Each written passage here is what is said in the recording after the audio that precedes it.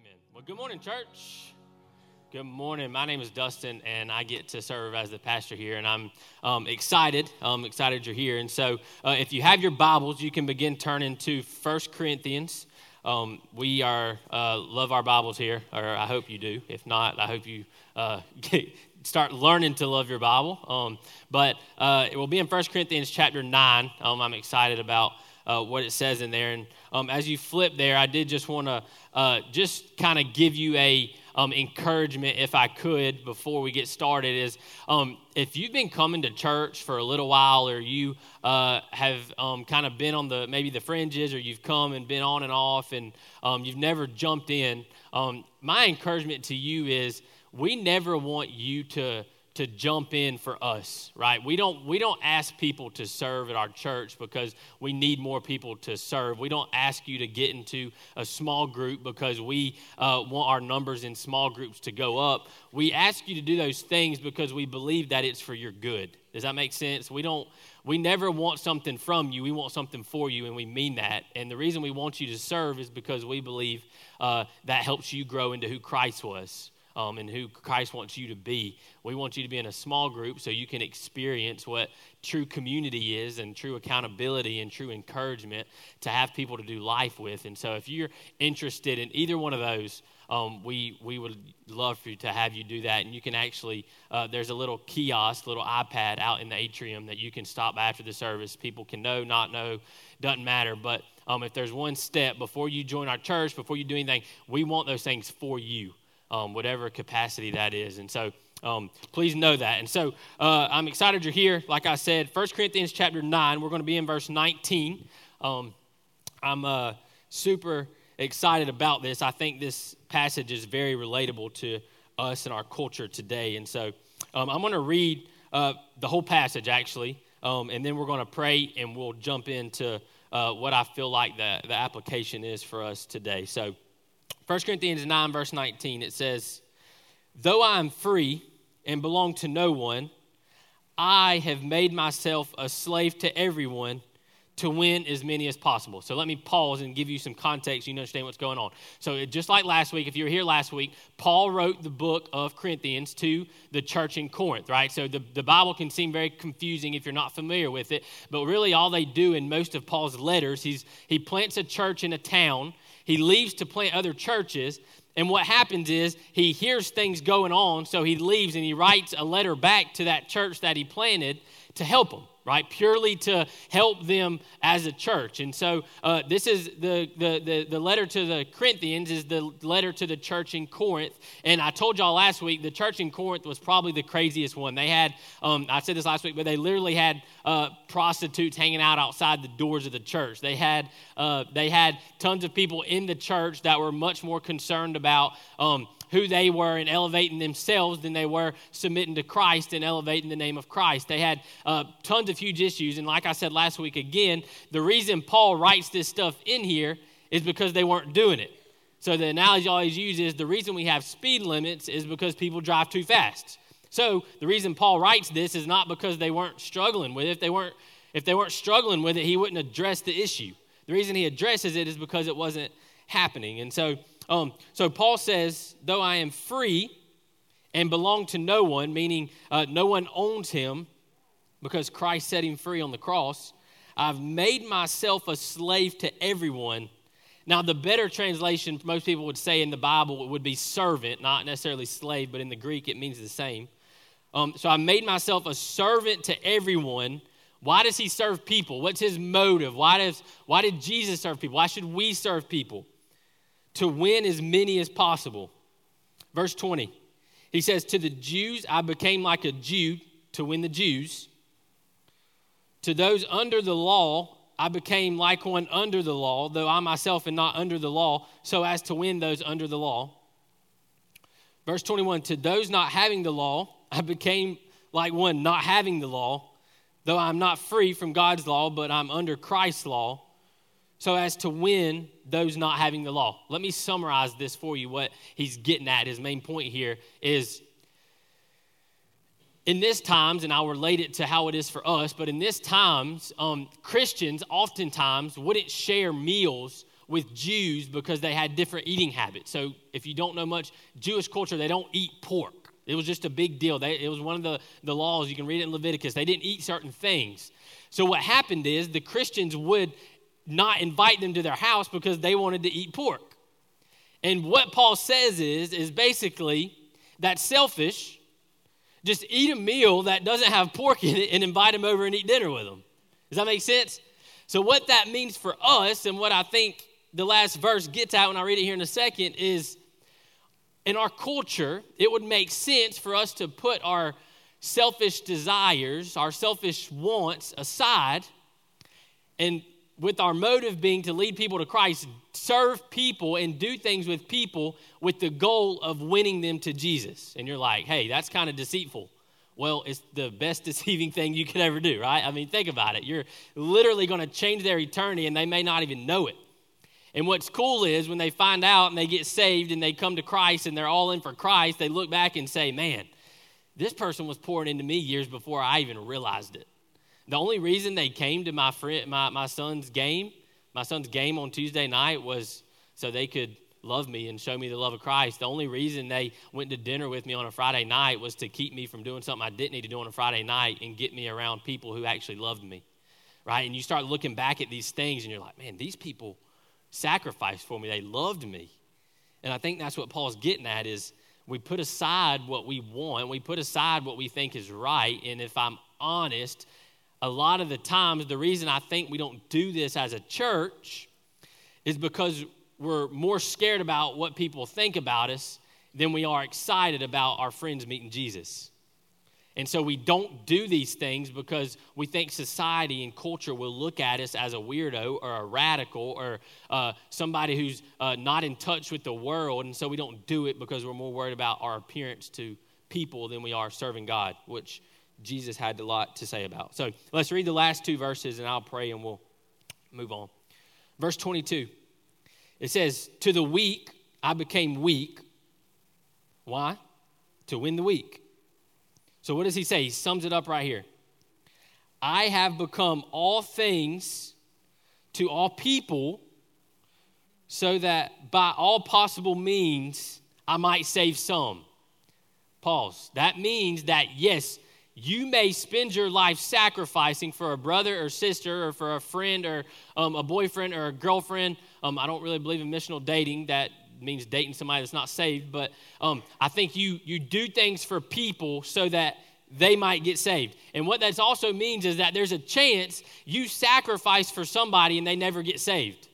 Now, this is where it gets complicated because then it kind of reveals your true motive. If you get mad at them, you really didn't love them. You just wanted it for your selfish gain to say, I made a disciple. But if you show them the unconditional love of Christ,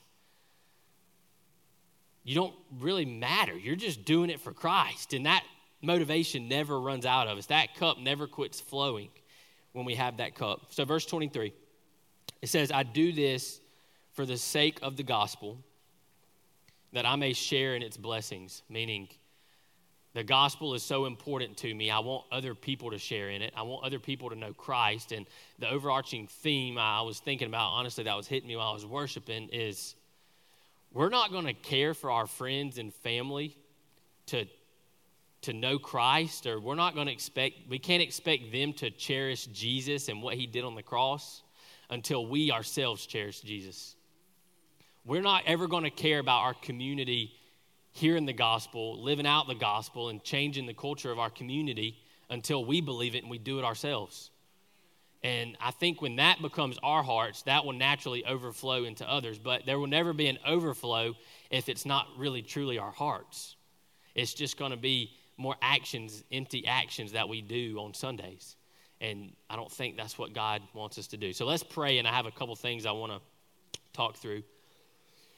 God, thank you for who you are, Lord, and thank you for your word and displaying yourself to us and showing us who we are and what we can learn about you and what we need to do. God, just pray that your word would be living and active and sharper than a two-edged sword, and it would pierce us to the depths of our hearts this morning. God, that these words wouldn't be mine, but they would be yours. Lord, I have no ability to change hearts, but you do, and I pray that that's what you do this morning. So, God, we love you. And we pray this in Jesus' name. Amen. Amen. So, how many of you like going to Walmart? I expected no. Oh, some of y'all do like it. Okay. How many of y'all go to Walmart?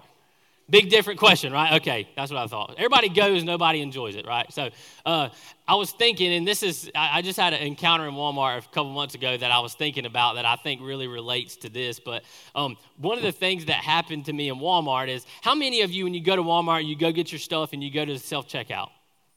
Okay, a few of you? Okay, so I always go to self-checkout, honestly, because I'm prideful, which is not good. I'm not celebrating that, but because I think I can do it better and faster than the cashier, right? Either that, or I think the person in front of me, their debit card is not going to work, and I'm going to be stuck in line for 40 minutes, And I'm like, well, I can wait for like 7 of them, and then I can have more choices. And so anyway, so I'm weird, I know. So I think about it, and so I'm in the self-checkout line, and I'm actually waiting, and obviously, self-checkout means you do it yourself. So I'm watching this lady, and she starts getting kind of upset at the machine. So she's sitting here, and she's checking out her stuff, and all of a sudden, I don't know if you know this, but I'll give you a good hint when you're in Walmart so you can check out faster. When the scanner has a little light around it, when it's red, that means you can't scan an item. When it's green, guess what? It means you can scan an item. Well, this lady's scanner was red, and she's trying to run it across. And I think there's a message up about the weight. If you don't put it in the thing and it can weigh it and then take it off before you scan an item, it thinks you're stealing, so it doesn't work. Well, it's red, and this lady's trying to scan it. She starts getting mad. Well, then she starts hitting buttons. And she's like, this machine is not working. And she's like verbally getting upset about it at this self-checkout machine. And eventually, she starts looking around at people behind her in line. She's like, will you help me? And she starts asking this other lady to help her. And I'm thinking, okay, whatever, maybe she'll help you. Well, this lady is on her own time, so she's just like the rest of us. She's like, I think you can press this button. And she comes over there and she tries to press the button and it doesn't work. So she's like, I'm sorry, that's all I know to do. So she turns around and walks away, and she starts looking in Walmart, and she's like, are there no workers around here? And she's like, I'm telling y'all, screaming in self-checkout. I'm not exaggerating. Are there any workers around here? And then she starts getting mad at they have the scan and go people, next to it up with the belts. And then it's another good little ways after that before you have the actual cashiers. And she's like, can I get a cashier over here? And she's like screaming, cussing about every 12 words, like visibly, verbally upset. Well, the whole time I'm sitting in line, and I'm literally thinking, ma'am, do you realize you're asking for help and you are in the self-checkout line? If there's not anything more clear than what Walmart posted, then if you can't do it yourself, guess what? Don't go to self-checkout. And I'm like, this lady's getting so upset at the Walmart and the employees when she herself chose to walk in self-checkout. Okay, so y'all get the point. I'm laughing. I'm not laughing at her, but in the back of my mind, I'm like, this is good. When stuff's happening and you just want to be like, is this real? Is this really happening right now? And I'm like, golly. Anyway, so I tell you that story, not pointless, because I think there's a reason why I've thought about it. But the way I want to relate that back, I think, is very important. But how often in our lives do we want to do stuff on our own, and then when it doesn't work out, we call on other people, okay? God in general, right? We want to do stuff on our own, and then we decide that, okay, that's not working, so let me ask God to help me, or you live life how you want to live it for the first few years, and then all of a sudden things don't go your way, so what do? You ask God to help you, as if you didn't need God's help the first few years, and so we basically do this. Well, I think it's the same way with reaching people with the mission of God. I think what happens is we're not consistent. We pick and choose in times in our life where we want to leverage our life to reach people. And so what happens is maybe we get excited about Jesus for a season, or maybe a couple days, or there's a maybe Sunday morning we think that's a good time to reach people because maybe they'll come to church, or maybe you got excited and on an emotional high. I wouldn't even say spiritual high, but an emotional high back in high school, and you wanted your friends to know about Jesus then. Or maybe when you got baptized when you were 8 and you had these little moments in your life where you wanted people to meet Jesus, but there was never a consistent time in your life where you leveraged everything you do and everything you are for Christ and his kingdom. And when I think about that, I think about how easy it is to be like that person in self-checkout where we are, okay, I'll do it myself and I'll live how I want to live, but then we call God. Or somebody does something to you, or all of a sudden your friend gets put in jail, or something doesn't go well in your friend's marriage, and then you want to call God to help you. And what I would say is honestly, God doesn't work like that. I hear this all the time, and it's a big idea, but it's not true, listen, God's doing probably 20,000 things in our life right now, and we might know 3 of them. Like, God's working everywhere. There's a spiritual realm where millions of things are going on, and we think that, like, this itty-bitty thing that's happening in our life, God can't control, or we don't reach out to God about. And I think that's just how we treat God, but it's how we treat reaching people too. And so the first thing I want to say, the first point I think we see in this, and I want to read a couple more verses about it, is Paul's life always revolved around the mission. Now, let me be clear. When I say the mission, what do I mean? The mission meaning to make disciples of all nations. That's kind of the mission. You see it in Mark 16. You see it in Matthew 28, Acts 1:8. Therefore, or you have received power. And he says, go to Samaria or Jerusalem, Judea, Samaria, and to the ends of the earth. And he gives them this thing. And you see it throughout the Old Testament. He says, go to all nations and give my glory to all nations. And so you see this all over the place. But Paul always leveraged his life. He didn't walk into situations where he said, I'm going to do it myself, and then I'll call on God if it doesn't work. No, Paul was consistently concerned about the mission of God. And I think for us, what happens is we don't always think about it that way. We honestly, think about this. I always use this analogy or think about it this way. Think about your dresser or your chest of drawers. People always say Chester drawers, like it's Chester drawers. Y'all know what I'm talking about, and it's really chest of drawers. And I'm like, y'all, golly, it's kind of like kind of, and people say KINDOF. It's not right. I'm just giving you a good grammar lesson to help you, so people don't think you're not smart. Okay, it's kind to have like kind of apostrophe VE. Anyways, okay, so you have a chest of drawers, and I don't even know what I'm talking about. I'm sorry. So you have a chest of drawers, and you have different drawers, right? You have 4 or 5 of them probably on there. And what happens is we try to label different things in our life. So you have maybe God's the first drawer because you think he's on top. And then secondly, you have in the second drawer, you have your wife. And third drawer, you have your kids. And then you have your job. And then you have sports. And then you have your hobbies. And we label out everything. And we think God just fits in one. Well, in reality, what really should happen, how the gospel should work in our life is God is in all of those drawers, right? We don't pull God out of how we treat our wife. We don't pull God out of our hobbies. We don't pull God out of our marriage. We don't pull God out of our job. What happens is God literally fills up all of the parts of our life. You can do the same thing with days. You think Sunday's God's day, Monday is work day, Tuesday is work day, and you label them down, and really, no. God should be in all those, right? He should be filling every single one of them. But what happens is once again, we pick and choose when we want to put God in things. And what I'm here to tell you is I don't think necessarily that the best evangelism method for you to use or for you to try to reach out to people in your life is for you to okay, on Sunday nights, I'm going to walk around my neighborhood and go door to door and knock on doors and try to share the gospel with people or try to invite them to church. And that becomes your method, It's like, that's what I'm going to do. Listen, most of your lives are pretty full. Wouldn't you agree? Your lives are full. You don't feel like you can have a time, like a block of a day to set apart. The reason you don't have time for that is because God didn't design it that way. What God designed you to do is to put the mission of God in everything you already do. And so when you go to work, you take the mission of God with you to work. Meaning, the way you work, you want to display God. That's hard sometimes. I get it. You don't like work, but when you work excellently, it glorifies God and people see that.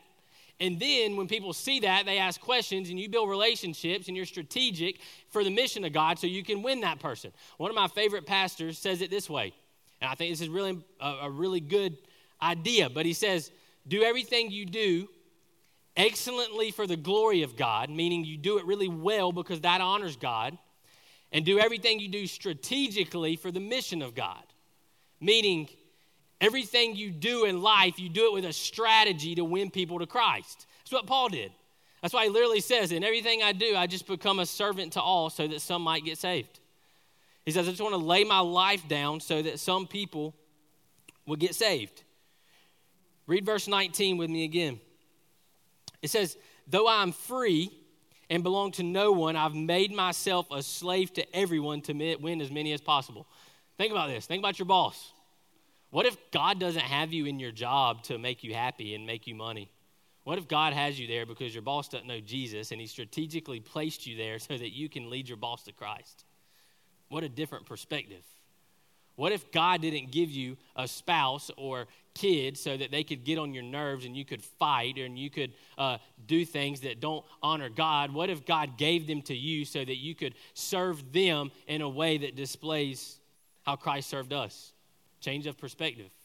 And listen, I don't do this perfectly. My wife and I, we have a 5-month-old. And I tell you, there was a time there when, probably about a month in, where we started struggling. We have an older kid that we adopted that is a teenager, so he kind of can function on his own. We don't have to make him bottles, fortunately. But our little one, it caused some tension in us. You know, became a competition of, well, I did this, so you do this. Or I took him yesterday morning, so you take him this morning. Or I picked him up, you pick him up. And it becomes hard. And our marriage got stressful, not to the point where we were about to walk out on each other, because when we said, till death do us part, we try to mean it. We didn't make that covenant for no reason. But it became hard, and our house was stressful. And we're sitting there, and she's blowing up at me, and I'm wanting to blow up at her. I might have blown up at her first, and then she wants to blow up at me, you know, or however it works. And we just are at each other's throat the whole time. And I just started feeling this tension, and I'm like, what are we going to do? Either I can show up today, and I remember it was a Thursday, and I remember sitting down, reading my Bible that morning, spending time with God, and I remember thinking, I can either try to one-up her more, or I can call, get a babysitter, take her on a date, and try to talk to her about it and be honest and say, look, if there's anything I've done, please tell me. You have open time to speak into my life and tell me what I'm doing wrong so that we can do this together, and this can be an enjoyable season of our life. And listen, please don't hear me say I'm putting myself on a pedestal. I'm just using that example because it's what I've been through recently. And so what happened is we went to the date. I said, look, and I think this is just good marriage counseling in general, but most guys I hear say, you know, she just won't talk to me, or I try to talk to her and she won't talk to me about this. And really what happens is we've led our wives in such a way that they don't feel comfortable or open to talk to us. They're scared because they think we're going to go off on them. And I know that when I get that way in my house, like, it changes the whole feeling of the house. Like, men, we set the spiritual thermostat in our house. If Pete, you're at each other's throat and your house is hard and you don't get along with your wife, men, we can't look anywhere else but the mirror to start. And then we change the culture, we change the temperature, and then it adapts to us almost every time. Almost every single time. That's why God set up the way he did. But I think that's the same exact way that happens in our life with other people. Is so often, I hear this all the time, and I don't know, it doesn't frustrate me much anymore because I get the heart behind it, but people always say, I'll just live like Christ in front of them, and then maybe they'll see him. Y'all, Romans 10:9 is as clear as it can be. It says, faith comes through hearing the word of God. That means at some point we have to speak it to other people. Like, that means that it's going to be awkward. There's going to be awkward conversations had when you want to make disciples. Is it worth it? You have to ask yourself that. Is my friend coming to know Christ worth an awkward conversation? Worth an honest conversation? Because until we get to the point where we're ready to get past that, we're going to just keep sulking and doing the same things over and over and over. Second thing I want to talk about, and I think is important in this passage, is kind of theological, but it leads into our applicable life is Paul understood his freedom in Christ. He says, though I'm free and belong to no one, I have made myself a slave to everyone to win as many as possible. Think about this. I don't think many people understand this. When you put faith in Christ, when somebody looks at the cross and they realize that they no longer have to live for people, they no longer have to live for the world, they no longer have to live for their parents, they no longer have to live for their spouse, they no longer have to live for anything but Christ, it truly sets you free. Most people see Jesus in our culture as he puts chains on me. He chains down my Friday nights. He chains down what I can do at work, or he chains down my words and how I can talk. And we see Jesus is literally binding us up with chains. But what you don't realize is the reason you do all that 99% of the time is for people. You do that to impress people or your reputation or so people will like you. So really, you're not free as you are. You're a slave to people and your reputation and to what people think about you. And so really what's chaining you down is not Jesus. What's chaining you down is what people think about you and your reputation. And when you realize what Jesus did for you and that it doesn't matter what other people think about you. What matters is, have you put faith in Christ and are you living for God? Because when you live for an audience of one, you're truly set free from the thousands of people around you that you think you have to impress. And so what happens is you get set free from the world. Now what Paul says is when you understand that freedom, you don't leverage that freedom in Christ to do whatever you want. You leverage that freedom to now be a servant to other people, so that you can win them for Christ, right? We say it this way a lot of times. God didn't save you from something. He saved you for something. There's a bigger reason God plucked you from the fire in hell and put you in his kingdom and brought you from the kingdom of darkness to light. There's a reason for that. It's not empty. It's not just so that you can celebrate and say, I'm not going to hell, thank God. No. He wants you to spread his glory because he's deserving of it. I was thinking about this and one of the things that happened last year, so my older son that we adopted, he was a junior in high school last year. He wrestles. He loves to wrestle. And I've had to learn to like wrestling. Growing up, I was just I just played football, basketball, and baseball, and I thought wrestlers were weird. So anyways, I just thought I had to learn wrestling. You know, I was going to have to go, so I better learn it. So I started learning wrestling. Well, one of the things I learned in wrestling is that when you get that many people touching and that many people on a mat, like diseases and funguses and stuff are everywhere, you know, and so people just it's just nasty. I don't know. Anyway, so one day Cruz came home, my son, and he had a little thing on his neck, and it ended up being ringworm. And so I'm like, great. Now I'm going to get ringworm. My wife's going to get ringworm. Like, we're just ringworm people, you know, whatever that is. I don't know if it's deadly or not. I don't know. Anyway, so he gets ringworm on his neck. So we're sitting around and we're talking about how he's going to wrestle. So the way wrestling works is if you don't wrestle in area, you can't wrestle in sectionals. And if you don't wrestle in sectionals, you can't wrestle in state. So that area time is really important. Well, he had area coming up, and he has ringworm. Well, you can't wrestle with ringworm because it's highly contagious. And so he had to start getting it. Golly, what's the medical word I'm looking for? Treated. Okay, so he has to get it treated so that he can wrestle. So we call one of our doctors, and he goes to the doctor, and he's like, okay, we got to get him treated. And so we're really worried because we don't know how it's going to work out. Well, the Friday before, he didn't tell me about it until Thursday. You had to be treating it for 3 days. Well, we had been treating it, just not with doctors, so we weren't doing anything illegal, but we had to get a piece of paper with a written signature from a doctor that says it's been treated for 3 days so he can wrestle, you know. And so we're really nervous and honestly not knowing what's going to happen when he gets in front of the referees and if he's going to be able to wrestle or not. But so the way I want you to see this is Cruz is now, by the rules of wrestling, he cannot wrestle. He's chained down by the rules of wrestling. He hasn't been set free because he's not free until he can go wrestle. And so he walks up to the referee. He literally says there's a piece of, the referee sees it on his neck, and he wasn't going to show him the form at first. And so he goes back, he gets the form, and literally because of a piece of paper, he shows it to the referee, and the referee says, you're free to wrestle, right? Here's the deal. That is literally a picture of the gospel. We, as humans, are under sin, right? We're born into sin. We are disqualified from Jesus. We're disqualified from God because he's holy. We're unholy. He's perfect. We're not perfect. There's a huge separation, and we need somehow a way to get to God so that we can glorify him and spread his glory. Here's the deal. in the same way that that piece of paper simply said, Cruz, you can wrestle in a moment, he was justified, meaning he is made right with the judge, the referee, so that he can now wrestle. That's what Christ did on the cross for us. Now, here's the deal. Cruz didn't get that piece of paper and the referee say, you're free to wrestle, and turn around and walk out the door and not show up to his first match. That's not what he did. What did he do? He got free to wrestle, so he walked into the wrestling match, got on the mat, and started wrestling, started fighting, whatever you want to call it. I don't know what they do, right? They wrestle. So what I want you to see as Christians is often what happens is we get the piece of paper, we get the freedom in Christ, but with that freedom, we don't walk to the wrestling match. We literally get the freedom, we understand it, and we say, hallelujah, I'm free. I don't know from what, or I'm not going to hell. And we turn away and we don't care about living our lives for Christ or the kingdom.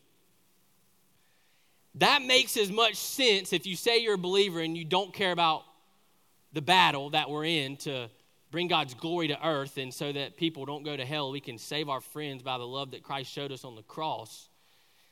If you're a believer and you don't care about that, it's the same thing as Cruz going through all that to get his ringworm taken care of and then not going to wrestle. It's the same exact thing. We were made right by the cross. We are justified by the cross, but not for no reason. He didn't say, I'm just going to come love you and save you so that you can just celebrate on earth. No, that's what heaven's for. We're left with the duty, with the job here on earth, with the battle left. And we get the privilege of being the vessels that he uses to do that. We're not saved from something. We're saved for something. We're saved for a greater purpose. The third thing I want you to understand, I think this is kind of what I've been getting at the whole time, is Paul literally leveraged everything. He leveraged his whole life. And I want to be very practical. I actually called some of our friends the last disciple, I would say, that my wife and I got to be a part of making. And I asked them if I could use kind of their story or what we got to be a part of in making that disciple, if I could use it. So I'm going to share it with you because I think it helps making disciples or reaching people a lot more applicable, right? I think I can use a great illustration. And honestly, church, you can be set free and we can come and freely worship and we can say, man, I just want to make disciples. And most of you are going to say, what? How? And so I want to just give you a picture of probably about the past year of what happened with this couple. And so I'm not going to use their names, but they started coming to church. They came to church on a Sunday. And just to give you a pre-heads up, the husband was saved. The husband knew the Lord. He wanted to take his wife to church. The woman didn't care to go to church. She didn't care about Jesus. She just went because her husband wanted her to. She was very strong-headed, very opinionated, very honestly, sometimes you just wasn't loving to be around her. Is that a good diplomatic way to say that? I don't know. She wasn't fun to be around necessarily. So anyway, so they start coming to small group. They knew a couple in our small group. A couple saw them at church, so they started inviting them to small group where they start coming. This was probably, I think, last July. And so they start coming to our small group. Well, in small group, it got hard because she would come and she was just kind of hard-hearted, you know. She just didn't care much, and she didn't want to share because she thought people were going to talk about her behind her back, and she was worried about what people were going to think about her if she acted one way on Friday night and showed up to group on Tuesday night, that kind of deal that everybody deals with. But Rachel and I knew that she wasn't saved and that the husband was struggling. And so we spent a year hanging out with him. When I say hanging out, we would, on Thursday night, if we were going out to eat, the first thing we did, the first people we thought about was calling them to hang out. Listen, I'll be honest. Every second of hanging out with him was not just glorious fun. Let's just go hang out and have fun, you know. It wasn't like that. Like, we would literally pray on the way there. Like, God, just give us some encouragement. God, give us some motivation to just love them and hang out with them. And so we start hanging out with him. I can remember we probably went to Shoney's buffet with him on Thursday night. I don't know, probably 10 times. I really don't know. We both like Shoney's buffet, so we found mutual. We became Shoney's buffet to them, right? Like Paul says, become all things. Well, we chose Shoney. So we started going out to eat with them. We would hang out with them for football games, the stuff that we did, the stuff they wanted to do. We would hang out with them. Well, as we thought things would get better and as we thought things would progress, they actually got worse. The husband started loving Jesus more. He was fired up. Well, he wanted her to be fired up, so he would try to sit down and read the Bible with her and say, hey, babe, like, let's get together and read the Bible. Well, you know what happened with her? She got mad about it and said, you're throwing the Bible in my face. Like, you just want me to be this perfect person. And so it got worse. It started struggling worse. And then she got more, not where she didn't want to come to group. Well, finally, she started coming back to small group. And we were still hanging out with him during this whole time. Y'all, I can't tell you how many times when, probably 2 months ago, when I first started coming over here, I would spend talking to the husband the whole hour from Vidalia to Dublin, the whole time trying to talk him off the edge of being done with his wife. Not because he didn't love her, but just because things were it was that much tension. It wasn't working. And all I had to say to him, man, is as a friend, as a brother in Christ, Paul actually strictly talks about that instance is what do you do when one of your spouse loves Jesus and the other one doesn't, when one's saved and one isn't. And he says, love them and serve them and show them the love of Christ. That's all I could encourage him to do. And so fast forward, we end up having to kind of disperse our small group in Vidalia, which I was worried about because I wanted them to grow, and I was worried about it. But I said, look, I gave them to another small group and kind of gave them a heads up. You know, this is where they are. And we kept hanging out with them. We've hung out with them since. But she goes to small group, and she gets around a new group of women that she hasn't developed this atmosphere of I'm just going to say everything's good, but it's really not good, as we all struggle with. And she got around some women that were real and told them their struggles, and they talked about their marriage struggles, and she broke down and started telling them their struggles and how she felt, and they started telling testimonies one day, and she started talking about her testimony, realized she didn't really have a time in her life where things changed, and she really made a turn for Christ. And so things started asking her, and she finally, after a church service about 3 weeks ago, her and her husband, that they felt like anytime they hung out was forced, they went to Sonic and Vidalia and sat down for about 4 hours after this church service, and she asked her husband and said, I just wonder sometimes if I'm really saved. And it hit her like a ton of bricks. Like, y'all, she served in kids for the past year. That's what, just because we put on a front doesn't mean that we know Jesus. And listen, please don't hear me saying this because I want you to think that my wife and I, we got it together. No, trust me, we don't. But I know that my wife and I's relationship is most intimate when we're most involved in the mission of God. And I think that if you yourself, even if you're not married, when you get involved in the mission of God and you want to see somebody in your life come to know Christ, your relationship with God will become much more intimate. And as a couple, your relationship together and with God will become more intimate when you start praying for people and for the mission of God to move forward in your life. I think as people in the church, we leave a lot on the table in our relationship with God by not wanting the person next to us to meet Jesus. We do. And listen, I'm going at it from the point of not from what you're saving your friend from hell. That's shallow. I'll be honest with you. I don't think necessarily when somebody comes to Christ because they're getting a get out of hell free card, they truly understand the gospel and the love of Christ. I don't. I think it's shallow. But when our motive is that we now get to have a better relationship with God because we're involved in what He wants us to be involved in, and they get to glorify the God of the universe that deserves all the glory in the whole world that the world could ever give Him, and they get to join us in that as believers, that is way more beautiful than a shallow, let me just get them out of hell and be nice to them. It's shallow. Christ's love is not shallow.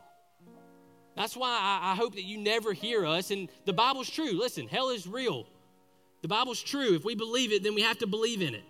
But I hope that we never scare somebody into a relationship with God, because I don't think it's really a relationship with God. I think it's an emotional run for a week or two that's going to run out.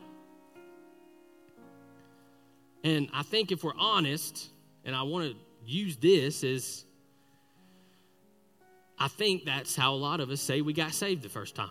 Right, the first time. You can only be saved once, but that's what we when we think of the time we got saved or the time we really turned to Christ was really an empty emotional feeling that we didn't want to go to hell for, because that's what our culture preaches. And if that's what you believed, I'm telling you, there's way more in a relationship with God than that.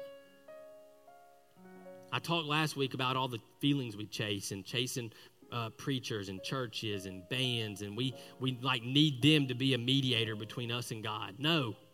Like, you can be in a real relationship with God. You can pray and read your Bible and spend time with him every day, and it is the most joyful thing you can ever do when you're in a relationship with God. It's the most miserable when you really don't know Christ. Very miserable. And so if you're here and that's what you equate your experience to, I would ask you, do you truly know Christ? Have you truly placed faith in him? Have you been set free, or have you said you were set free and you still live for people? Have you truly said, Christ, you're all I need, you're all I care about, but because I only care about you, that's why I'm going to love other people. Not love other people so they like you. And so if you're here and you've never had that experience with the gospel, you never truly placed faith, you've never had a turn in your life where you said, I want to love Christ more than anything else, and I want to surrender my life to him because he's worth it, not because I'm scared of hell. I think that's when we grasp the love of Christ. And it's the best thing we could ever have. And so if you're here and you want to do that today, you can. Listen, salvation is not raising your hand. It's not getting a Bible. It's not getting baptized. Salvation is when you truly surrender your life, your heart, and put faith in what Christ did on the cross. It happens instantaneously, meaning in an instant, you get a new heart. You go from the kingdom of darkness to the kingdom of light. You go from a heart of stone to a heart of flesh, Ezekiel 36 says. And so if you're in here and you've never done that, I want to give you the opportunity and ask you to raise your hand. And listen, we're not asking you to raise your hand so that you can be impressive to other people. We're doing it so that our prayer team can come down, and honestly, so that our church can celebrate with you. And so if you're here and you've never done that, and today you realize you want a real relationship with God, you want to put faith in what Christ did so that you can be set free to spread his glory, and you're here and you want to do that, will you raise your hand? Is that anybody in here? Just going to give you a couple seconds. And I want to end before we sing a song, and I was thinking there's kind of three categories. I feel like I'm going to run through them very quickly, but I want you to figure out what category you're in of where we come with the mission of God, where we come with wanting to make disciples. The first one is you really don't care about it. And I'll be honest, the reason you don't care about your friends actually coming to know Jesus is because you don't cherish the gospel. And you can't expect your friend to cherish Jesus until you cherish Jesus. And you're not going to cherish Jesus until you have the Holy Spirit. And you don't get the Holy Spirit until you place faith in Christ. And so it really comes down to, are you really saved? First. Secondly is, are we just being lazy? I think there are a lot of Christians, that myself included sometimes, where we just get lazy. We know what it means, but we just get lazy, and we get caught up in the world for a time. And then the third one is you're here and you're embracing the mission of God, praise God, and you just want encouragement.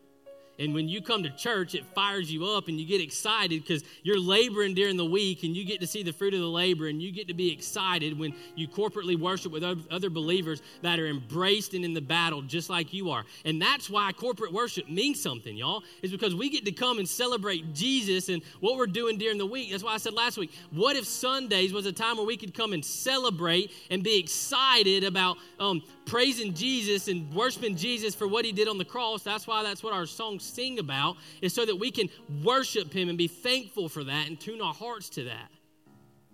And so that's my prayer, is if you're here and you're category number 3, then that's awesome. Don't get out of the battle. Keep pushing forward. It's the greatest thing. It's the best investment you'll ever make on earth, is the work you do for the mission of God. So keep pushing forward. So let's pray together, and we'll sing a song, and we'll be dismissed. God, we love you. Lord, we thank you for what you did on the cross, and thank you for what you're doing in this church. God, and I pray for the people. God, I pray that you would give them courage. I pray that you would give them excitement. God, genuinely make their hearts excited, Lord, to push the mission of God forward. Lord, to truly want their friends to come to know Christ because of the relationship they have with Christ. God, not to grow Connection Church, not to grow the number of disciples that individual makes, but so that we can continue to give God more glory and the glory that he deserves. Lord, so just encourage our hearts this morning. And God, help us cherish the gospel more so that we'll care about other people hearing it. Lord, so we love you so much, and we pray this in Jesus' name.